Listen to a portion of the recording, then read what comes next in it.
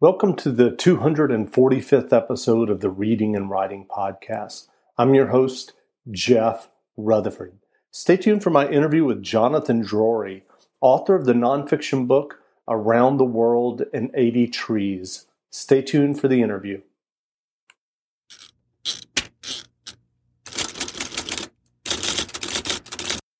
Well, welcome back to the Reading and Writing Podcast. My guest today is Jonathan Drori, author of the book Around the World in 80 Trees. Jonathan, welcome to the podcast.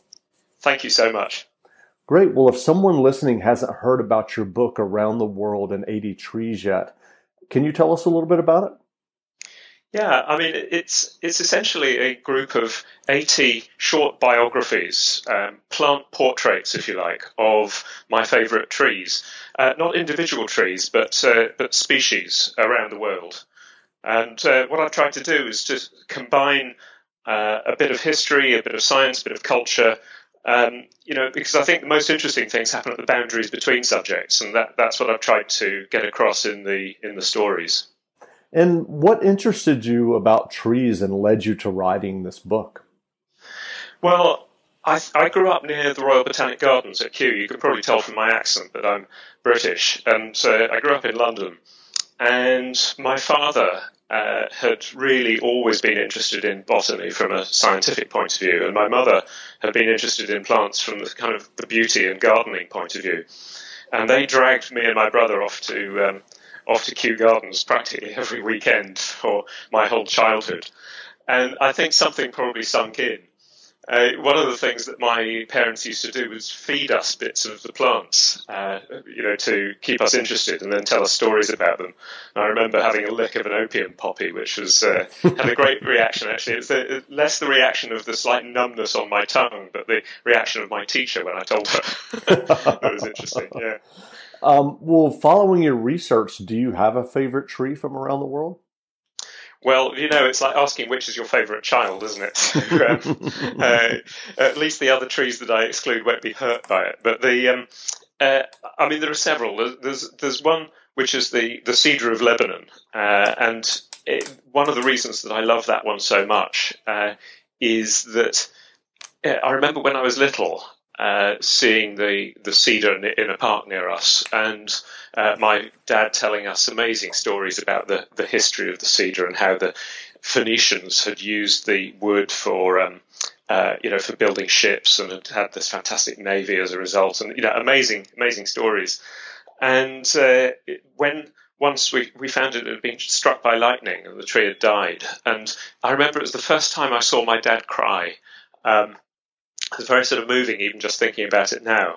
And he, I think as a sort of 6 or 7 year old, I'd always thought that my father was in benign control of everything. And it was a sort of realization that actually he wasn't. And, it's a sort of part of, a rite of passage in a way. But the cedar of Lebanon has always been a great favorite since. And then another one that I absolutely love is the what's called the quiver tree. It's a relative of the aloe, like the aloe vera that you use in cosmetics. And it's a sort of 40-foot high tree that grows in the desert in Namibia. And, that part of southern Africa is incredibly dry. And this thing is, it just flourishes there and it's fantastically resilient. But the reason I love it is because it's the national tree of Namibia, and so when anyone sees it, they smile. It's like driving a Morris Minor. I don't know if you know that car, but when you drive one of those, everyone smiles at you. And the thought of being a tree that everyone smiles at, it's also got this sort of wonderful finish that on the bark that's a sort of waxy, white, powdery coating that makes you want to touch it. So the thought of being a tree that people smile at and want to stroke is a sort of wonderful thing. And given the numerous headlines and news stories about climate change and obviously scientific studies, what will the immediate impact of climate change be on the trees that most people know? Well, there's two kinds of impact. There's the first and the sort of most obvious one, which people can immediately relate to, is the trees aren't getting enough water, so they die. The climate becomes drier in a place, or it becomes wetter, or it becomes hotter, and the trees haven't adapted to that, and so they suffer. A second thing that happens is that when trees are suffering, they're more likely to get diseases and pests and so on that they can't fend off, because trees can't up sticks and run away. They need to defend themselves. And they have all sorts of ways of doing that. But if the climate changes too rapidly, they can't adapt. Then another way that which is more subtle but actually more dangerous for trees, is that trees depend on a whole lot of other organisms in order to survive. So, the flowering trees, for example, they depend on insects or bats or all sorts of things to come and take their pollen from place to place. And that's how they make baby trees, right? And if those pollinators aren't around when the flowers are out, then the tree can't have babies. And what happens with climate change is that all those sort of little relationships get thrown out of kilter. They, when the flowers are out, suddenly the insects aren't there at the right time, or when the seeds are ready, there's the little critters and animals that will disperse those seeds just aren't sort of available in the right quantities, and so the trees have difficulty making the next generation. And so actually there are quite a lot of trees that are under stress one way or another. And Around the World in 80 Trees is an illustrated book. Can you tell us about the illustrator and their work on your book? Yeah, the illustrations are by a French artist living in London called Lucille Clerc, who is just fantastic. I mean, she's done a lot of botanical illustration before, but the approach she comes at is sort of quite surreal. And that combined with the design and production value of the book, which I can't claim credit for, but the publisher, Lawrence King, has really sort of pushed the boat out. So it's not a coffee table book. It's really designed as something where the pictures and words complement each other, and you want to engage with both. But the sort of combination of that design, the quality of the paper, that sort of heaviness of it, with these sort of remarkable illustrations, I think creates something that's really very beautiful, and the publisher should be proud. I wish I could take credit for all of it, but I can only take credit for the words. Great. Well, in your research for your book, were there any facts or discoveries about trees that particularly surprised you? Again and again, I was surprised. I suppose the trees have evolved, to their own pace, doing their own thing. But some of the things that they've evolved to do have had remarkable effects on human beings. So, for example, there's a poisonous sap in the lacca tree, the Japanese lacca tree, that has been used for thousands of years for painting layer on layer of this very plastic-like material. If you can imagine what that would have been like 1,000 years ago before plastics were invented, how people would have felt about these sort of waterproof materials that had come from the sap of the lacca tree. But these Japanese monks, a particular sect of monks, started experimenting with that lacquer and kind of mummifying themselves while they were still alive.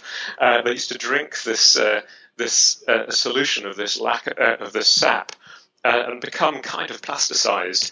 And they had this very slow death. And when they died, they were so poisonous. Their bodies were so poisonous, but that when they were buried, they wouldn't decompose.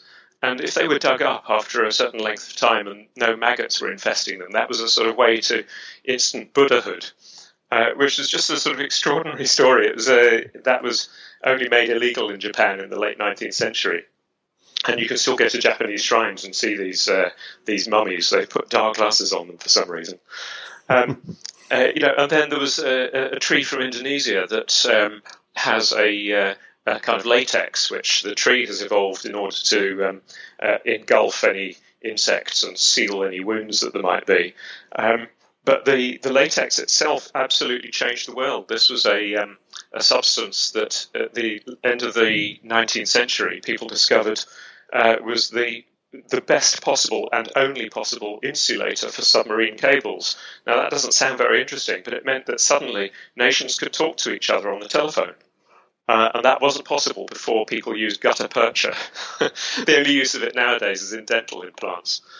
And again there are these examples of things that trees have done. that have had this sort of profound impact on human society. One of my favourites is a tree that in Britain is called Leylandii, and it's the product of two trees that should never have had sex, but they did, in a garden in Wales in the 19th century. The two trees were from opposite ends of California. They were planted in a garden in Wales. They hybridized and created an absolutely monster child, which we know in England as Leylandii. And what's interesting is not so much the botanical story, though that is interesting, but the way that the British have kind of weaponized the tree. The British are completely hung up about privacy and marking territory, and they tend to have small gardens, small yards, and where the neighbours are too close, they plant this tree as a kind of living hedge. And up until the turn of this century, there weren't regulations about the height of trees, only about the height of fences. And so people were literally murdering each other over the loss of light and the inability to sort of see out because the neighbours had planted this kind of green wall. And at one point there were 18,000 simultaneous court cases going on, all to do with that tree. It's fantastic. Wow. Well, I know that there have been, in the last couple of years, some popular science articles about trees communicating with each other.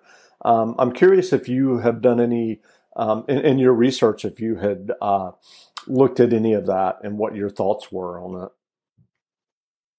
Oh, yeah. I was on the board of the Royal Botanic Gardens Kew for 9 years, and there was a lot of work going on about what are called mycorrhizae. This is a fantastic word for Scrabble. It's basically the networks of fungi that some people have called the Wood Wide Web that exist sort of in the soil and have a symbiotic relationship with trees. That means that they depend on each other. So the fungi have these very, very tiny filaments, white or greyish threads that run through the soil, hardly visible to the naked eye, maybe a 50th of a millimetre across. And they're very good at extracting some of the extra nutrients that trees need. And they plug themselves into the roots of trees. And the trees themselves give, in return, they give the products of photosynthesis, that's kind of carbon and sugar and so on, to the fungi. So it's a sort of two-way relationship. But it turns out that it isn't just food that's going backwards and forwards. There's effectively information being sent. So when a tree is under stress, especially when there's maybe a swarm of insects or some sort of herbivores eating the tree, then signals can be sent across these, down these sort of fungal networks and can travel. Maybe it would take 20 minutes to go about 50 yards or so to other trees, that when they get that signal, they start manufacturing chemicals that defend themselves against those predators, those herbivores. So there is information being sent. Whether you can say that it's intentional or not is a whole other matter. So, there are some people who would like to believe that trees are sentient and they're sort of deciding to send messages. It's more like a message, the chemicals are diffusing and something's reacting to it, is a better way of thinking about it. Right. But one of the neat things, though, is that, I was brought up to think that in a forest it's absolutely dog eat dog, if you excuse the metaphor, or the fight for light.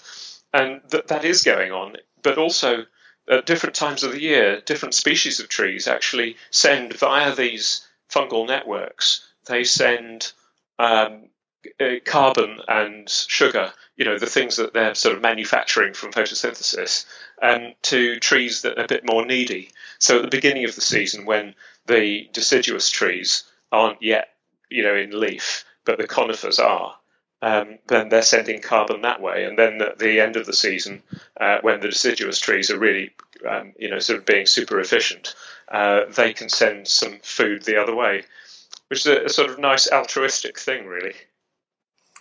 And I'm curious, when you were writing your book, or even before you were writing it, are there science or nature writers that have inspired you, or specific books that have inspired you? Gosh, so many. I was fortunate that we have the Royal Botanic Gardens Kew kind of research library, and I found myself, there are the sort of popular recent books, but there are some fantastic things in the archive. Especially I think the most exciting things for me were the accounts of early travellers, and just the sort of ridiculous. Hardships that they went through in the sort of 18th century looking for plants, or the 19th century, because this was a big business. People were effectively sort of wanted a monopoly on really interesting new plants that they could sell to collectors and at the sort of early garden centres and so on, and. So they clubbed together, and they sort of, groups of entrepreneurs, and they sent explorers out to go get these, amazing plants that no one had seen before, and then work out how to breed them back home. And the accounts of those people, where they were really up against time, and the investors were very keen to get a quick return. They're very funny, some of them, with appalling stories of diarrhea and leeches and all of that. So, what books, fiction or nonfiction, have you read recently that made an impression on you and that you would recommend? One of my favorite authors is Jim Crace. I read a book called Harvest that he wrote, and the way that he's managed to sort of conjure up a medieval village. You're never quite sure where it is, or even when it is. It's a sort of, I think one of the reviews said it's writing of hallucinatory quality, and I absolutely agreed with that. I don't think I'm nearly as good a writer as he is, but I tried in Around the World in 80 Trees to describe the trees in a way that isn't like a textbook, and he was my sort of inspiration for that. I tried to convey a kind of a feeling and an emotion along with the description. He does it fantastically well. It's absolutely luminous writing.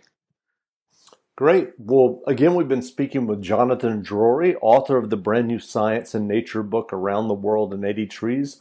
The book is available in bookstores now, so go grab a copy. And Jonathan, thanks for doing this interview.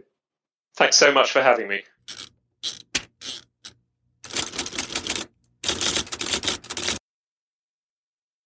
Without the ones like you, who work tirelessly to keep things running, everything would suddenly stop. Hospitals, factories, schools, and power plants, they all depend on you. No matter the weather, emergency, or time of day, you're the ones who get it done. At Grainger, we're here for you with professional-grade industrial supplies. Count on real-time product availability and fast delivery. Call, click Grainger.com, or just stop by. Grainger, for the ones who get it done.